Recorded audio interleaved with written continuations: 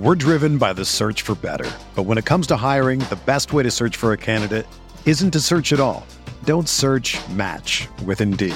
Indeed is your matching and hiring platform with over 350 million global monthly visitors, according to Indeed data, and a matching engine that helps you find quality candidates fast.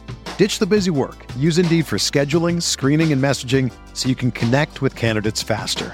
Leveraging over 140 million qualifications and preferences every day, Indeed's matching engine is constantly learning from your preferences, so the more you use Indeed, the better it gets.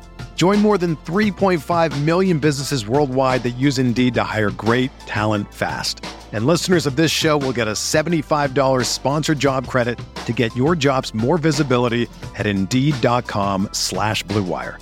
Just go to Indeed.com/Blue Wire right now and support our show by saying that you heard about Indeed on this podcast. That's Indeed.com/Blue Wire.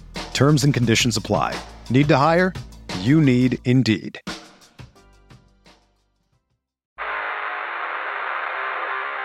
You don't want it, you don't need it, but you're gonna get it anyway. The Kevin Sheehan Show. Here's Kevin. Day 2 for Tim Murray, sitting in for Sheehan as he continues his vacay out west. A lot of tweets. I know there wasn't a commander discussion, so who better to bring on than our good friend and friend of this show, I know, and a friend of mine, Ben Standig. You all know him. You love him from his work over at The Athletic. I am told, Ben, that I need to let people know what Kevin always does.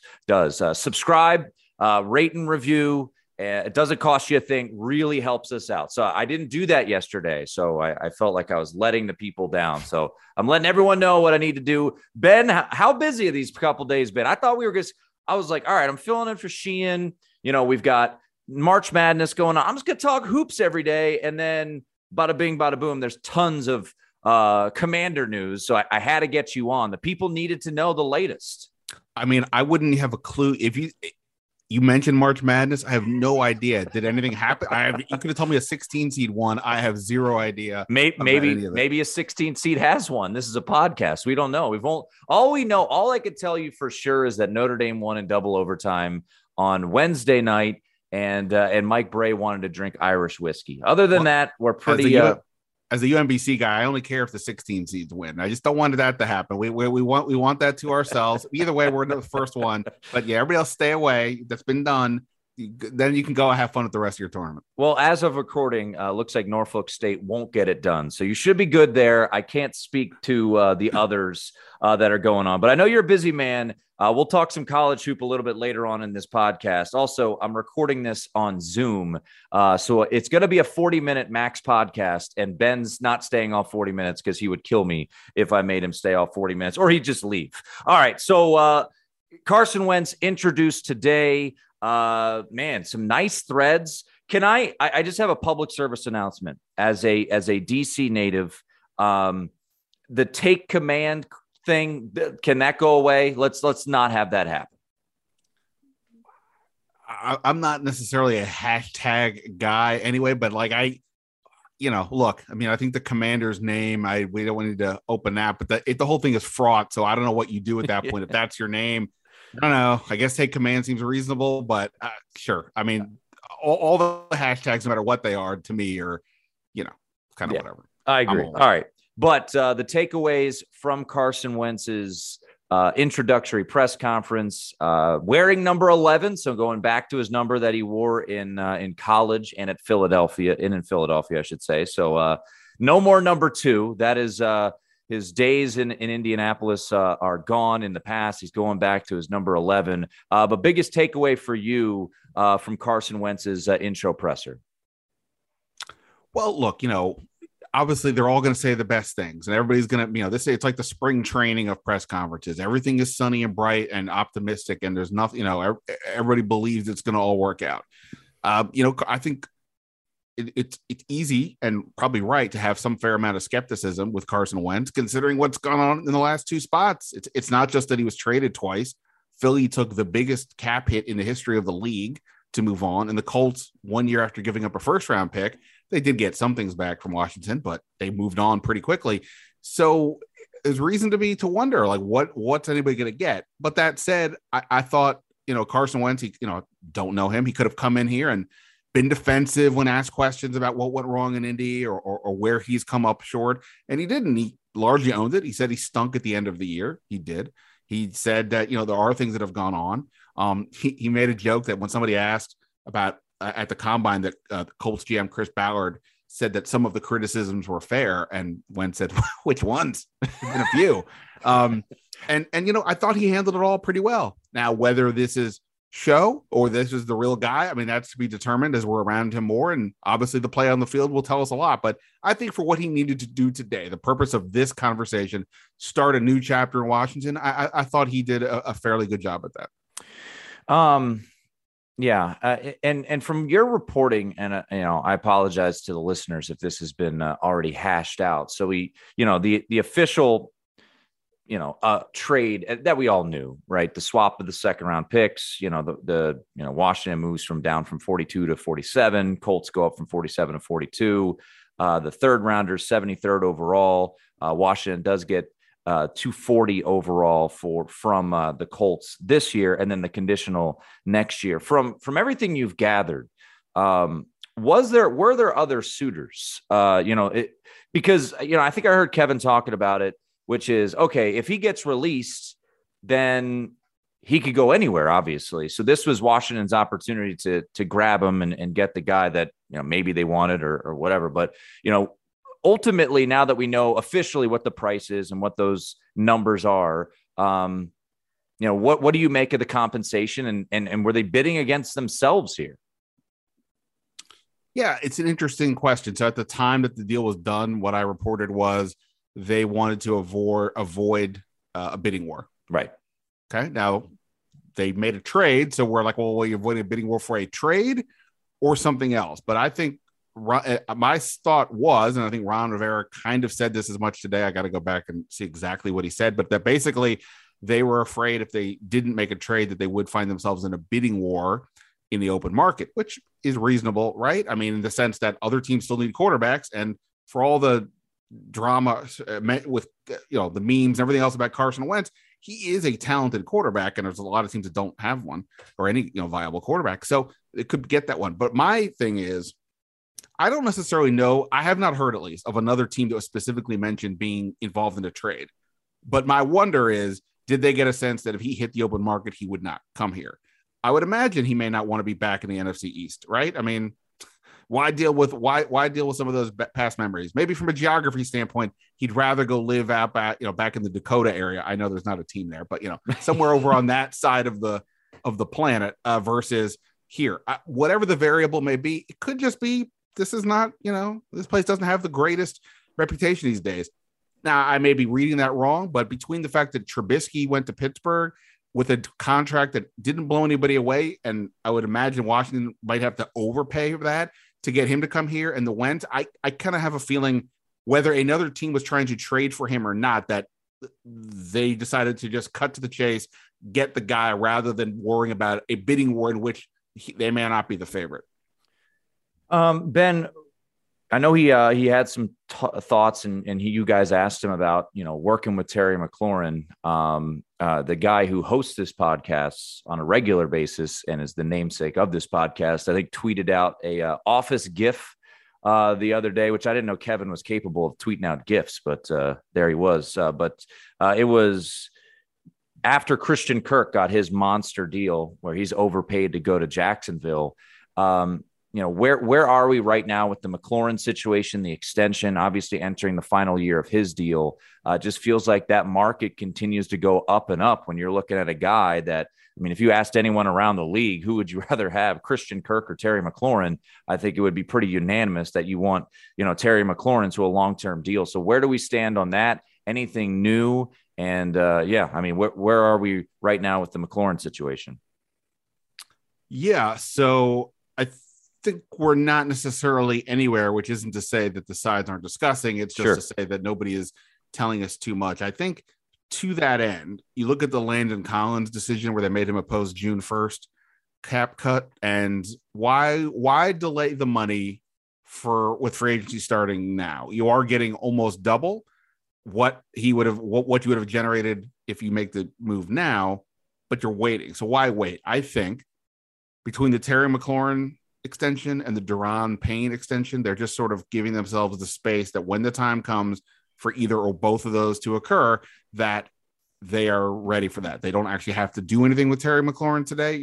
He's under contract for another year. Mm-hmm. So unless somebody over in his world says, right now or whatever, which I don't think is happening at all, then there's not a rush, as long as you hope the two sides have had conversations. My understanding, they've had conversations. I don't know exactly the depth, but I think that's kind of where we're at. It's a holding pattern, but I don't mean that to alarm anybody. I just mean it's a course of business. And the fact that the Landon Collins thing happened suggests to me that they're prepared, or preparing themselves at least, to have that money ready for when needed.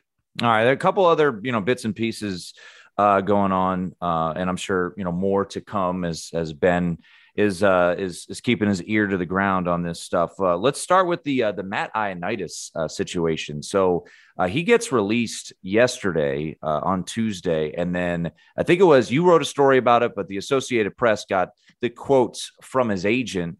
I don't know if you have them handy, but essentially, to paraphrase, they were kind of blindsided and upset. They were told by the organization that, hey, we're all good. Don't worry about it. We're good to go. And then, after the tampering period is over, Washington, decides to move on from Matt Ioannidis. So the quotes from the agent clearly aren't great for the for Washington. What is the down low on this Ioannidis situation? Were you surprised by it? And ultimately, is this a bad look for Washington as an organization, how they handle this, or is this more of an agent, just being frustrated that, he wasn't able to basically ask around during the tampering period?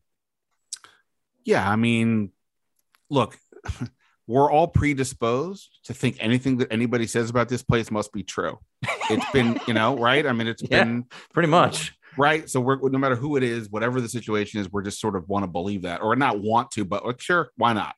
We've heard crazier things that have happened than an agent being pissed off that he doesn't know that his client is going to be released until the last second or what have you. And I spoke to Alan Herman as well. And by the time I spoke to him, he was a little bit calmer down, but he still said he was pretty peeved at the situation and didn't know. Look, whatever miscommunication apparently went on between both sides is not ideal. It doesn't look great for Washington to have an agent kind of come out and blast you like that. This is on top of, the JD McKissic side, the two sides disagreeing on how that went down. And I had reported that Washington felt that McKissic, they were not given a chance to make McKissic an offer, and his McKissic side doesn't necessarily see it that way. So to have two agent situations like this in a day doesn't look great. All that said, to quote Godfather 2, this is the business they've chosen. I mean, it works the other way too, where an agent agrees to a deal and then, we're backing out. In fact, just right today, I think I saw that Zadarius Smith? Yeah, was agreeing to go back to the Ravens or to sign with the Ravens, but now he's backing out. I don't have any idea why. I'm just saying things do happen. And at the end of the day, if you're Washington, Matt Ioannidis was like, if you decided you had to create cap space beyond getting on from Landon Collins, Matt Ioannidis was a clear option. He and Eric Flowers both were. Again, maybe they could have communicated that better with their agents, but at the same point, that's where what they did is a reasonable choice, given the fact that they just had Carson Wentz's deal chew up most of their cap space. They need to get more. Matt Ioannidis is a good player, but he was an expensive reserve. And if you're going to keep John Allen and Duran Payne, he remains a reserve. So the JD McKissic situation, we haven't talked about this on this podcast since Kevin was off, and we focused on hoops yesterday. So McKissic, we get the reports. Okay, he's going to Buffalo, and now he is not. He is going to stay in Washington. So you kind of alluded to it a little bit. I know you wrote about it in the Athletic as well. But how did that situation all unfold, and ultimately what was the determining factor for him to stay in Washington as opposed to go to Buffalo? Yeah, I mean, I guess ultimately he just didn't want to leave, right? I mean, he basically took, as far as I can tell, he the took same thing, right? Yeah, he took the same offer. So, the way it was being presented was Washington had not made an offer. So I guess his representatives were talking to the Bills. Bills made the offer. Hey, JD, we haven't heard from Washington. The team that might win the Super Bowl this year is interested in you. Here's what they're offering. Would you like to play for them? He said yes, and that was there. Then when Washington got wind of this, I guess things changed. And again, it's hard to know what the truth is about what expectations were from a negotiation standpoint. But I think ultimately just JD just decided he wanted to stay. I had a quote from him in my story yesterday through his agent, and basically he just said, "Hey, look, Buffalo is a great place, but we have unfinished business here in Washington, and I don't want to leave." He's on top of the player, he's a very popular guy in the locker room, and I had a sense that that would have been a pretty unpopular move if they had let him go. Not just because he's a good pass catcher, but the guy, that he's somebody that he's the guy the defenders are always saying, dude, that guy does not stop talking out there. But it's said with a brotherly kind of way. So I think the players are pretty happy that JD McKissic is back. All right, a couple more bits and pieces before we let you run. You mentioned Eric Flowers gone, and Washington went out and got Andrew Norwell to come in, and he is, had the best of his career under Ron Rivera. He's 30. He comes in. I think PFF had him, as one of the top guards in the free agent market. So he's essentially filling the hole for Eric Flowers. He's, going to be on the left side there. So is this just a simple swap? What is the makeup of the line now? Obviously, Sheriff gone too. What is the makeup of the line looking like now that Norwell is a part of it? And I'm sure Ron Rivera hoping that he can get back to, his peak when he was in Carolina with Rivera, right? He was all pro down in Carolina about 4 or 5 years ago. Well, Tim, we believe in transparency here, and I will be honest. I've been busy, have not gotten to break down the. Haven't broken down the tape yet. Haven't broken down the tape with the Come Jags. on, man. So I don't exactly know how he performed last year or how he fits into the John Matsko offensive line or any of those things. I don't mean this to be in a completely, disrespectful way, but, guards are a little bit disposable, and obviously some are better than others, i.e. Brandon Sheriff, and Eric Flowers was pretty good for them last year. But at the same point, it is the one position it feels like on offense where you can kind of all right, you can kind of plug and play and move guys around. So if they believe, we'll have to see what the cost is. I imagine it's going to be less per year than the $10 million that Eric Flowers was on the books for. I had some sense that Eric Flowers' side may have been looking for a raise if Washington was looking to lower that cap, and that maybe they didn't choose that. Ironically, Flowers and Norwell are both repped by Drew Rosenhaus. So, however those things go, clearly it didn't piss anybody off enough to say no. On the assumption he's a reasonable guard and will work fine next to Charles Leno, sure. I mean, the cap hit probably goes down. They bring on a guy who Rivera's familiar with. I can't get too worked up over this one way or the other. I would imagine Wes Schweitzer is the other guard. And I shouldn't necessarily automatically assume Norwell's the left guard. I'm just saying whatever. Whichever way that breaks out, if Schweitzer's the other guard, then they have two guards. Okay. I mean, there you go. Well, I'm just trying to, appease the people. Let them know. Get them the most take command news that we can get here. So no, I mean, look, it's the fact that the first outside free agent they get is a guard, as Jay Gruden would say. I mean, it's hard to get overly enthused. Get about the juices going. But look, it's a necessary piece. You got to start 5 guys on the line. So they got a guy. Seems like he's a pretty good player, and assuming that the money comes in at a decent number, then good for them. All right, Ben, before we let you run, one final thought. Who knows, by the time people listen, he might already have a location. I saw that, who was it? Kyle Pitts tweeted out, things are about to get serious down here in Atlanta, essentially meaning that Deshaun Watson is going to Atlanta. I believe you tweeted out earlier today, you had been hearing it's down to Atlanta and New Orleans. Cleveland is officially out, per the reports. So where do you think Watson ultimately lands? It's tricky because none of the final 4 teams has been discussed are that enticing. I mean, they each have sort of their own flaws. Atlanta's in particular is like, they're just not that close to contending. And, I don't even know the math on what happens if they do get Watson and have to unload Matt Ryan and he's got some crazy cap number and what that would mean and all that kind of stuff. But what I do know is that Georgia is home for Deshaun Watson, that after the year he's had, and I'm not getting into whatever we make of what's happening, just for him personally, going home would seem kind of appealing, even if the Falcons need a minute to turn things around. Plus, you have an offensive-minded head coach in Arthur Smith, whereas with the New Orleans Saints, it's not Sean Payton. It's the defensive coordinator is now the head coach in Dennis Allen.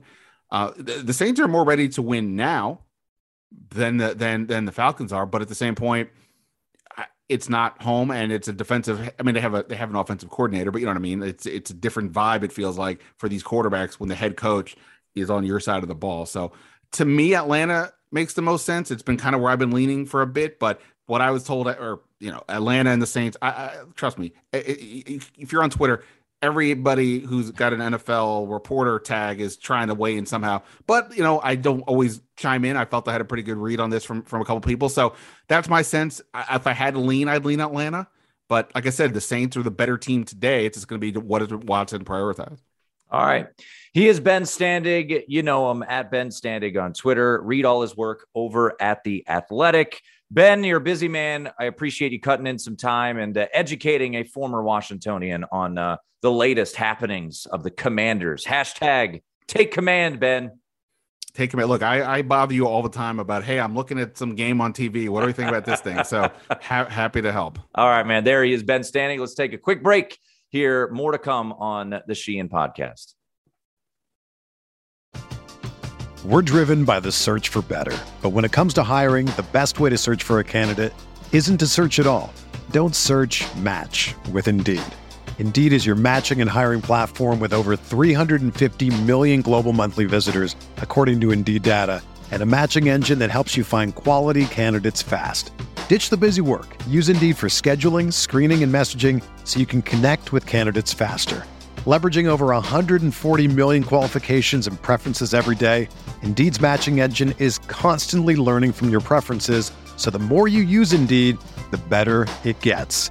Join more than 3.5 million businesses worldwide that use Indeed to hire great talent fast. And listeners of this show will get a $75 sponsored job credit to get your jobs more visibility at Indeed.com/Blue Wire.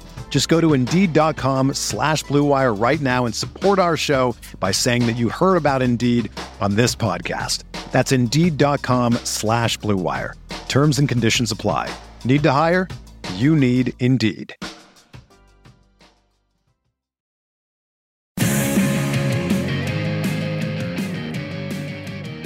All right. Thanks again to Ben Standig, and thanks to all the people on Twitter. I do appreciate the comments, and I know yesterday, once again, a very heavy college hoop focused podcast, and hopefully some of you all enjoyed that as we got ready for the NCAA tournament. Not going to do a ton today on college hoops. I'll do a little here. Just because it might be a little outdated. When are you listening to this? Games are underway. We do have some finals from earlier in the day when upon recording here. So we'll get into that. I'll give you a couple thoughts about tomorrow's games as well to wrap things up. But a rather quicker podcast today as we sit in for Sheehan, and hopefully he's enjoying himself out west. All right. I just want to get to last night, Wednesday night, Notre Dame, Rutgers. What a game. And, full disclosure, as I think a good chunk of you know, who know me, I am a Notre Dame fan, not a huge Notre Dame hoops fan, more of the football variety, but certainly cheer for the Irish. Had the Irish last night. No sweat whatsoever as they won 89-87 in double overtime. I'm very curious, and I know Kevin's talked about this, and he had Jeff Herman on, I think, earlier this week, and Jeff has done a phenomenal job, obviously keeping people updated on who Maryland will go after with this coaching search. And here we are. Handful of other jobs have opened up. Nothing as big as Maryland or Louisville that is sitting there. Really interesting one, by the way, opening at at Xavier Two former Xavier coaches are available. You've got Chris Mack and you've got Sean Miller. There was a report yesterday that Archie Miller might be headed to Rhode Island, which I guess that would make some sense. Obviously, Archie Miller had a ton of success in the Atlantic 10 there at Dayton, and Rhode Island is, I consider, a pretty good job. George Washington, very surprisingly, came open. I'm, friendly. I wouldn't say we're friends, but over the years have gotten to know Jamie and Christian. So I thought he would be successful there. And certainly since Mike Lonergan's departure, it's been a rather challenging job. So not really sure how that all unfolded. One name for GW, and I feel like even with Maryland, not as the head man, but I think at GW, I wonder if Mike Jones, the DeMatha coach, will get a lot of run, and if GW will go after him, right? I mean, who better than a guy that had immense success at DeMatha, one of the most prestigious basketball programs, basketball brands in high school basketball, probably is the most prestigious because of Morgan Wooten, but he replaced the legend and succeeded with flying colors and brought in incredible talent, won at a remarkable level.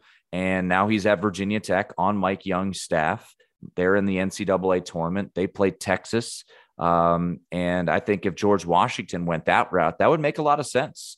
I'm not reporting that. I just think that would make a lot of sense. But I think most of you listening are curious about the Maryland job. And that's where I get back to Notre Dame and Rutgers last night. Mike Bray, DeMatha guy, went to GW, graduated from GW, and has always been fond of this area. John Rothstein even last night joked about Mike Bray, going to Delaware for the beach. He said, you're always used to going to Delaware for the beach. Now you're going to San Diego. I have no read on it. I know a lot of Maryland fans are not happy about it. If it were to ultimately be Mike Bray, to me, it would make sense in one regard because he's from here. He's got ties. Could he bring someone like Mike Jones from Virginia Tech to be his associate head coach? Or I know there's rumors about other pieces there, but at 63 years old, is he the guy that you want? Now, I know Rick Pitino, and I was all on board with Kevin and everyone. I mean, Rick Pitino is different. Rick Pitino has won national championships at two different locations. Mike Bray has not. I remember talking to Sheehan back, 10, 11 years ago when they ultimately hired Turgeon, and it was reported, and I think Sheehan has said so, that Bray had interest or wanted the job, whatever it was. And, at that time, Bray had not made a run past the Sweet 16, and he had only gone to the Sweet 16 once. He has had since two runs to the Elite Eight. And he's, in my mind, he's a really good offensive coach. Watch the sets that they ran last night to get, shots. And he's just never been a big time recruiter. Now, is that because of where he's coaching at Notre Dame, or is that because he's just not a good recruiter? I think it's more the former. And if he had come to Maryland, I think he would have had success. Turgeon certainly had his success. But I think he gets the most out of your players, very offensive minded. And, think back to the 2015 Notre Dame team. The best player on that team was a DeMatha kid and Jerry Grant. Now, they had other guys. Demetrius Jackson was from South Bend. Pat Connaughton was from, Massachusetts. But I think if you brought him here, he would have a lot of ties to the area and would be able to keep a lot of the homegrown talent, within the market. But at 63, does he want to leave Notre Dame after 2 decades plus and having one of his best recruiting classes ever already signed? He's got a McDonald's All-American coming in for the first time, I think, like a decade. So I know there's, the reporting is that he's interested. He would get the opportunity to come home and maybe get a chance to, win a national title, which you're not going to do at Notre Dame. I think the best team he ever had a chance to, I guess they did ultimately beat the national champion in 2015 in Duke in the ACC tournament. But I don't think he can ever win a championship at Notre Dame. But at 63, I think it's twofold. And I think there is going to be backlash from the fan base. But ultimately, who would satisfy the fan base? That's what I don't know. And I'm not a Maryland alum like Sheehan or many of the listeners here, so I don't know. My producer and the producer of this podcast, Aaron Oster, produces not only this podcast for Sheehan, but he also produces my show at VSiN. I know he doesn't want Mike Bray, but he was kind of warming up last night as we're watching. He's like, I don't know, maybe, because what are the other options, right? Ed Cooley, by the way, trendy dog in South Dakota State. They did not get it done. Shout out to Providence, but also, wouldn't you know it, they get a very fortunate call on a 3-point shot when they were up 3 to get all 3 free throws, and they hit all that. But they win again, so Providence moving on. Ed Cooley, in my opinion, he's got a great situation. I don't think he's going anywhere. I think tomorrow is very fascinating. Friday, for a lot of Maryland fans who are going to be given their armchair quarterback analysis. You've got Andy Enfield, USC taking on, Miami. I think Miami wins that game. I am not a USC believer, as I stated yesterday on the podcast. You've got, Notre Dame again. If you want to watch Mike Bray again, see if you're convinced. They play Alabama, whose peaks are elite. They've beaten Gonzaga. They've beaten the best of the best. They've also had some bad losses. They lost to Rick Pitino and Iona. They lost to Georgia this year. So we'll see what the Irish do, and maybe the future Maryland coach does in Mike Bray. Then Seton Hall, Kevin Willard. This is a guy that I told Aaron all along. This would make a ton of sense to go after someone like Kevin Willard. Kevin Willard, I think he's a really, really good coach. He's in his mid-40s. He's from New York. He's had plenty of success there at Seton Hall. I know Maryland fans want an Iona coach. He was at Iona. And, look at what he's done. He's gone to the NCAA tournament at Seton Hall now 5 out of the last 7 years. Would have went in the COVID year as well. And I think he's a quality coach, will know the area, can recruit New York. I think that, to me, especially if they go out, they beat TCU, which, by the way, that game is just going to be a mother. I mean, those two teams going against each other is going to be something else. So, we'll see what happens. As a Notre Dame fan, I'd be bummed. I love Mike Bray. I think he's a great coach. Honestly, I want to see Mike Bray finish his career in like a year or two and go into the media. I think Mike Bray, did you watch his, post-game comments? I remember a couple of years ago, it was the BB&T Classic. Terrell Stoglin went nuts, and Bray comes in post-game. I think that was year 1 or 2 of Turgeon.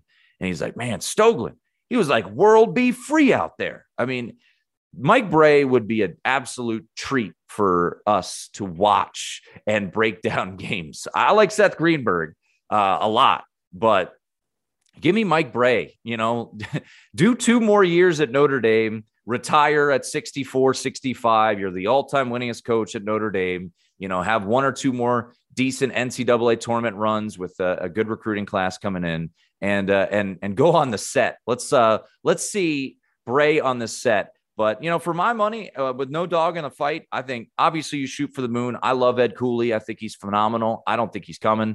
I heard Jimmy, breaking it down on this podcast, with their, situation up there in Providence, with all the facilities, with all the backing, with all the fans. Why would he leave that situation? He's home. Money talks, obviously. But I think Andy Enfield obviously would make sense here too. But to me, I think Kevin Willard. I think the style that Seton Hall plays with would work in the Big Ten. And I think he would be a very quality hiring. Maybe not the sexiest, maybe doesn't win the press conference, but look, Seton Hall is in, northern New Jersey, right there. It's, as anyone's ever been to, Orange, New Jersey, no offense to anyone from that area, not the prettiest. I did a recruiting basketball camp back in the day at Seton Hall. It is, it's not a elite place to go. And I think, Xfinity Center and all of that would be enticing. So to me, Willard, the sustained success that he's had at Seton Hall, I think he's a really good coach, and I think he would be a quality hire if that's the way Maryland went. I know the buzz for Bray continues, and maybe he wants to come back home, and that's where he wants to finish up his career. To me, if it's not Rick Pitino at his age. Rick Pitino is different. He's a 2-time national champ. That the Louisville national championship, even though the banner doesn't hang, it happened. They won a national championship. He is an elite coach. Clearly, he's not coming as it has been pointed out. Look, I think Mike Brey would be successful, but for how long? I mean, Mike Brey to me doesn't seem like the guy who wants to coach into his 70s, but you never know. I mean, if he's pushing hard for this job and they beat Alabama, it's a lot easier of a sell to bring Mike Brey home, talk about the Elite Eight runs and how much he was able to squeeze out of the Irish. I think I saw the NABC just named him their coach of the year. So look, he is well respected, well liked from the DC area, has recruited the DC area a lot. And, who knows? I know he was going really hard after Hunter Dickinson, who, by the way, was just an absolute mismatch for Colorado State. 21, 6, and 4 rebounds as an 11 seed, who was a favorite, by the way. I just wish Devontae Jones wasn't out. I was all over Michigan on Selection Sunday. Then Devontae Jones, their point guard, was ruled out due to a concussion, and I backed off. I actually ended up taking Colorado State in a last man standing pool plus the 2.5. So they melted down in the second half. But Hunter Dickinson, Mike Brey was going hard after him, and ultimately he goes to Michigan. If Brey's the head coach in Maryland, does he keep him? I don't know. I don't know the answer to that. I know Dickinson has obviously been a sore subject for Terp fans as he's kind of gone out of his way to blast Maryland, even though he certainly was recruited by the Terps. My pick would be Willard, the logical one, the one that makes sense, that I think ultimately, in my opinion, he would be the betting favorite. But it seems like there's a lot of momentum towards Mike Brey, and maybe he wants to come back and, ride off into the sunset, so to speak, at Notre Dame, getting his first NCAA tournament win since 2017. All right. Notre Dame plays tomorrow. Handful of other games on Friday as well. We'll break things down real quickly after these messages. The best way to learn a language? Immersion. Living where the language is spoken and using it every day. But if that's not in the cards this year, you can still learn a language the second best way, and that's with Babbel.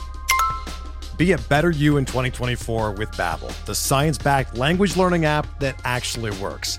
Don't pay hundreds of dollars for private tutors or waste hours on apps that don't really help you speak the language. Babbel's quick 10-minute lessons are handcrafted by over 200 language experts and help you start speaking a new language in as little as 3 weeks. Babbel's designed by real people for real conversations, and their tips and tools are approachable, accessible, rooted in real-life situations, and delivered with conversation-based teaching, so you're ready to practice what you've learned in the real world. Here's a special limited-time deal for our listeners. Right now, get up to 60% off your Babbel subscription at babbel.com/Blue Wire. That's 60% off at babbel.com/Blue Wire, spelled BABBEL.com/Blue Wire. Rules and restrictions apply. For the ones who work hard to ensure their crew can always go the extra mile, and the ones who get in early so everyone can go home on time, there's Grainger, offering professional-grade supplies backed by product experts so you can quickly and easily find what you need. Plus, you can count on access to a committed team ready to go the extra mile for you. Call, click Grainger.com, or just stop by. Grainger, for the ones who get it done.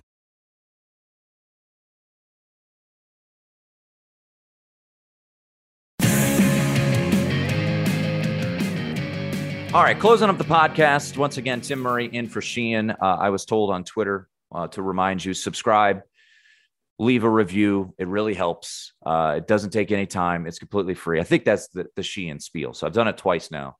All right, let's get to a couple games tomorrow. I know we broke down a lot of them on Wednesday, but sometimes opinions change. And I'll just do a quick overview of some games that are jumping out at me when it comes to the tournament over the next couple of days. So the bracket continues on Friday. We'll have 16 more games across. And, it's funny, as of time of recording, and who the hell knows what happens here, but a lot of chalk, a lot of favorites have covered, but I don't know if that'll be, sustainable as the days go on. And then looking at Friday's slate, I do like a lot of dogs. I do. And, we talked about it a bit yesterday with Jim Root from the 3-Man Weave. And maybe it's becoming too trendy. I don't know. But I like Colgate a lot. I think, that's the type of matchup that they would potentially have success in. Last year, Colgate, played against Arkansas. They ran out of steam. And I think when you have a team with NCAA tournament experience, which they have, and elite shooting, which they have. However, once again, you may have elite shooting and then you have an off night. Look at South Dakota State on Thursday, right? They lose to Providence. Then they made a little run at the end. Very questionable call on a 3-pointer that maybe South Dakota State goes down and ties that game up. We'll never know. Providence gets the win. So congratulations to Ed Cooley's squad. But we look at I just look at this Colgate team, and I wrote it up. We do write-ups on vsin.com. I took the 8 with them, and I think there's a potential for them to win outright if they're shooting well. Top number 2 3-point shooting team in the country. They've got guys on this team who have played in not 1 but 2 NCAA tournaments. Matt Langle's a good coach. Maybe he'd be a guy GW would look at. I don't know. I think he was a Temple assistant, so. You could do a lot worse. I mean, he's been thriving up there in Hamilton, New York. So, maybe that's someone to keep on the radar for that GW job that is open right now in DC. So I do like Colgate. That's late night on Friday. Once again, the fact that it is in Wisconsin that late. I think Purdue absolutely manhandles Yale. I think Yale got overseeded. The selection committee tends to do things like this where, you're playing your championship on Sunday. Princeton would have been a formidable foe as a 14. They lost to VCU, by the way, in the NIT. So good win for my guy, Mike Rhodes, and his squad there. But I think the size that Purdue has is just going to cause fits. Edey and Williams down low. You got to lay a lot of points. So I get it. If you don't want to, be throwing down point spreads of 16. So I do think Yale is in a world of pain come tomorrow. I'm one of the late night games. By the way, the late night slate on Friday is absolutely spectacular. You've got Colgate, Wisconsin. You've got Davidson, Michigan State. You have UAB, Houston, and TCU, Seton Hall. So I know all the Maryland fans are going to be keyed in and locked in on watching Kevin Willard and breaking down his every move there. But that late night slate, if you're a night owl, oh my God. I mean, it can't get much better than that. I do like Loyola. Loyola is a team that made a run to the Sweet 16 last year. Obviously their coach, Porter Mosier, he is gone. Their best player last year, Cameron Krutwig, he is gone. But they got dudes. I mean, Lucas Williamson is a elite defender, 2-time defensive player of the year in the Missouri Valley. And Ohio State's got injury concerns. And that's something. I mean, I know EJ Liddell could be some serious issues down low, but you look at, where they sit right now with some injuries that are mounting up. I think there's some questions there about this Ohio State team. So it's Zed Key and Kyle Young. They were not taking part in practice on Thursday. They're banged up. So an unhealthy Ohio State team that struggled down the stretch, lost to Maryland, lost to, I think, 3 teams out of the field of 68 down the stretch. And Loyola, I thought, they lost their regular season finale to Northern Iowa, but that tournament, they really ratcheted up. I think they won every game by double figures. Maybe they didn't win the championship by double figures, but, they got their revenge in the semifinals against Northern Iowa, bulldozed them, and then they beat Drake in the championship. So I like Loyola. That's at a pick. So I'll roll with the Ramblers there. I talked a little bit about it yesterday, backing guys that you just might know the name, like a UAB and Jelly Walker.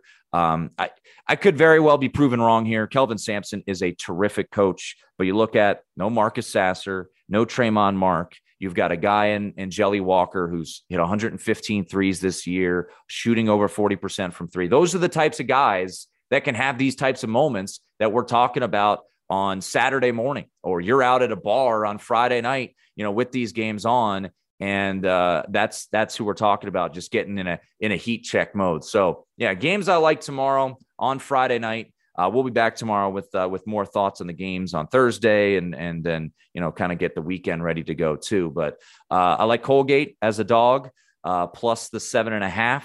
I do like UAB plus the 8.5. I like Loyola as a pick'em over Ohio State. A 10 that is a pick'em against the 7 is kind of head scratching, right? Remember, it's the bookmakers. They don't care about your seeding. Just look at Michigan and Colorado State. Michigan was the 11th seed and was without their starting point guard and was still a 1.5 point favorite. And they were able to pulverize Colorado State in that second half of the game. So those are some thoughts on Friday. Should be a really great slate. I just can't wait for the evening slate there on Friday. I think the way that the schedule sets up, it is going to be a hell of an evening. Also, if you want to watch Andy Enfield, that game is in the middle of the afternoon. Lean towards Miami, not an official play, not a bet that I've made. And also Mike Young and Virginia Tech. Do they keep it rolling? I love their offensive execution. You look at Notre Dame and the way they executed down the stretch. I think that Mike Bray is a very, very bright and great offensive mind. I think Mike Young, who was at Wofford, is tremendous. And they've had success in the tournament. They did at Wofford. Chris Beard's squad, I think, was a bit overrated this year, still getting at a 6.